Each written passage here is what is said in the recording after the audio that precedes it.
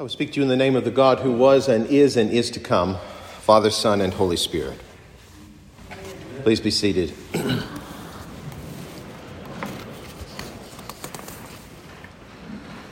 All of us suffer from temptation. It's pretty much impossible to be a living, breathing human being and not sometimes find yourself tempted to do something that you know you should not do. Now that Lent has arrived, one of the chief Lenten disciplines a lot of people take on during the Lenten season involves giving up something they are tempted to eat that they know is not good for them. I can remember many years back when I was a lot younger, I gave up Coca-Cola one year. And I gave it up because the truth of the matter was I was pretty much addicted to it. When I was around 21 or 22 years old, I would literally drink 3 cans of Coke at least a day. 3. Usually one in the late morning, one around lunchtime, and one for dinner. So to try to give up Coca-Cola for 40 days was just a huge challenge for me, chiefly because there was really no place I could go anywhere that I was not tempted to drink a bottle or a can or a glass everywhere I looked. And thinking back on it over the course of this past week, I seem to remember that I failed that Lenten discipline quite terribly that year. And like Coca-Cola, one of the other items lots of Christians try to give up for Lent is chocolate or sweets. This is difficult too, especially if you're one of those people who has a sweet tooth. And really, all of us Americans just love our sugars and our sweets, which is why we are a country that suffers tremendously from obesity. And that certainly reveals just how serious temptation is as it lurks in and out of our culture. And this just begins to show us how hard taking on this kind of Lenten discipline can be, and the difficult work it requires constantly to resist the temptation of giving in and failing after we've decided to fast and give something up. Let's go back to that struggle that all of us have with obesity. The problem we face, as we all know, comes from having cheap, easy, accessible, high-fat, high-sugar, high-salt foods. They're right there in front of us no matter where we go. Even if you go to Whole Foods, there they are staring at you. And whether we admit it or not, we like them. So therefore, we can easily find ways to eat them and then eat too many of them. And it isn't really that the foods themselves are that bad. A can of Coca-Cola or a slice of a really good chocolate cake in moderation is perfectly okay. The problem is when we suddenly find we cannot stop eating those things, and our chemical and physiological balance is thrown off, causing us to go up in weight and, of course, down in our physical health. Now, you can pretty much apply that to about anything. To have a glass of wine or a pint of Guinness maybe is perfectly fine if we just have one and keep our drinking within moderation.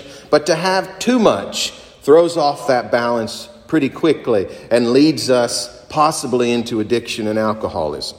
To enjoy going out to buy a new shirt or a new pair of shoes when it's a necessity and we've got money put away is perfectly fine. But to go out and shop constantly because it's making us feel good and fulfilled when we really don't have the money will eventually throw off the balance of our finances in our bank account, leading us deeper into debt and with more bills that eventually has the same potential to ruin our life. And just pick out about anything else that we human beings like to do, from the good things to the bad things to the downright ugly things. And the same warning applies. The goal of life is to always keep everything in balance. Your physical, your mental, your social, and your spiritual lives need that balance to sustain you. And each of those areas can start slipping into a very negative direction anytime something pulls us away from the other and causes us to fall out of balance.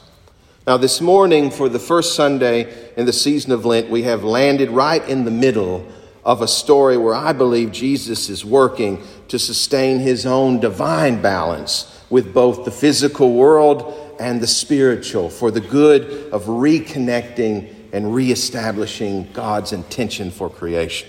This is definitely one of my favorite stories from the Gospels, though the version we get this year from Mark's Gospel is missing a few of the details that we know quite well from the other versions in the Gospel of Matthew and the Gospel of Luke. Still, Jesus' 40 days in the desert tempted by Satan, however it gets told, is a pivotal moment at the very beginning of the story of Christ's ministry of reconciliation and resurrection. If you ever stop by my office and look at the wall to the left of the bookshelf behind my desk, you will see one of my absolute favorite Christian icons, painted or more appropriately written by a Cistercian monk from the Abbey of Gethsemane in my home country of Kentucky. It's the icon of that story, Jesus' temptation, and it contains within it most of the components we just heard in just 2 sentences from Mark's Gospel this morning. If you look at the icon, you see Jesus standing on a rocky outcrop there in the desert wilderness, looking across at a dark figure whose face is hidden by black angelic wings. Jesus is pointing upward toward God in heaven with his right hand, and the dark, eerie figure, who is Satan, is pointing downward with his right hand toward the physical earth and ultimately to the darkness from which he has came, which is hell. And just up in the left corner of that icon is a heavenly angel watching over Jesus with a cloth in hand, which I always assume is there to be used to wipe the sweat from Jesus' brow. Now, there are a few other parts of the icon that fit better with those other stories I mentioned from Matthew and Luke. But for Mark's Gospel, that's really all we need to see. The only thing this icon doesn't have that we hear in the Gospel this morning is the reference to wild beasts. Let's listen to that piece again, those 2 sentences from the Gospel of Mark, in which St. Mark writes, "The Spirit immediately drove Jesus out into the wilderness. He was in the wilderness 40 days, tempted by Satan, and he was with the wild beasts, and the angels waited on him." It certainly doesn't tell us much more than that, does it? But I think what it reveals is just enough. So the question that we're left with from this is, why did Jesus need to be driven by the Holy Spirit out into the wilderness to be tempted for 40 days? We all know that Jesus does not fall to the devil's temptations, and there's no real reason to assume that Jesus would have in the first place. So what was the point? Well, I believe that in order for Jesus to be able to be fully human as well as fully divine, and in doing so to be able to help you and me through every struggle and temptation we face as human beings, Jesus had to experience that same moment of temptation. And regardless of the fact that Jesus' divine love and goodness would inevitably keep him from falling for Satan's temptations, in order for Jesus to be fully human like you and me, he still had to go through it. And by overcoming it, Jesus inspires us to do the same. And really, I fully believe there is something even more important than the individual temptations themselves in this morning's gospel reading. Something we need to take in, understand, and apply in our own life that made St. Mark decide that the very examples of what Jesus was tempted with in Matthew and Luke weren't even all that important. What St. Mark illustrates and points to more than anything else is Jesus' reconciling balance in the middle of his experience there in the wilderness. Jesus, just as he is in that icon hanging in my office, is standing there on the earth between heaven and hell. He is here on earth in the middle, resisting Satan's pull downward into the physical and material that eventually opens up to the abyss beneath it. And while he is standing with his feet on the ground, resisting the devil's downward pull, he is pointing upward towards what is greater, God, and towards the path beyond. St. Mark's gospel is the only gospel to engage this balance of Christ on earth between both the animal and the angelic nature of our own humanity.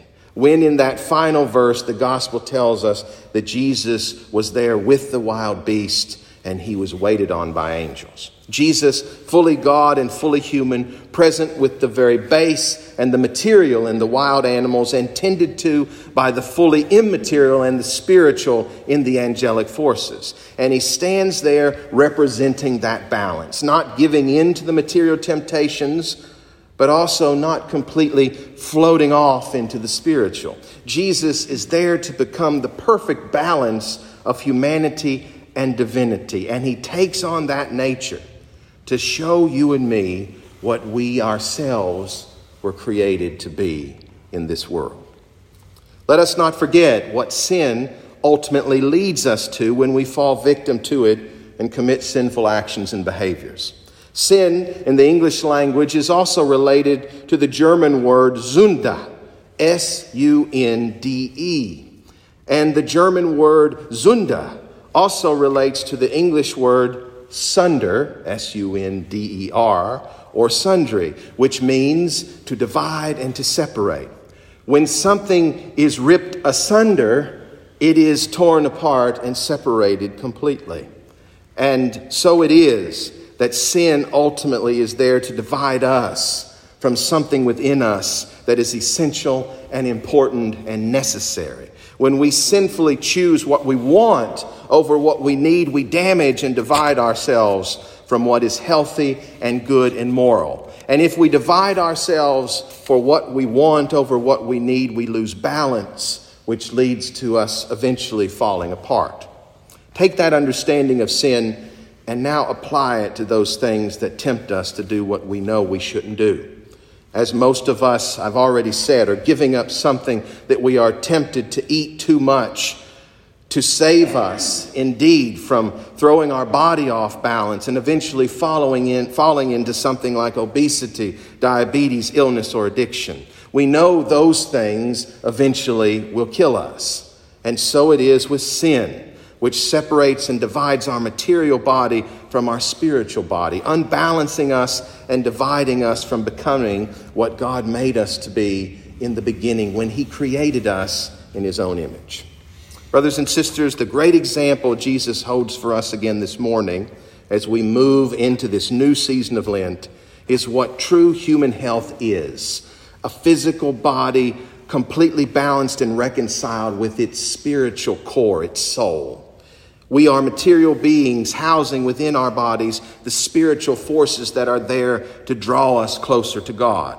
We are tempted constantly today to separate ourselves from that spiritual interior of us that is so important. And so Jesus stands in the middle of the wilderness this morning to show us that if we can put our life's focus back on Jesus, that truly human and truly divine symbol, he can help us resist those temptations, and we can beat down Satan under our feet and restore and reconcile ourselves to God. We can be with the wild beasts and still be tended by the angels if we just cling to Jesus first and let our faith balance everything out. Blessings to all of you as we journey through this desert of Lent together with Jesus. Amen.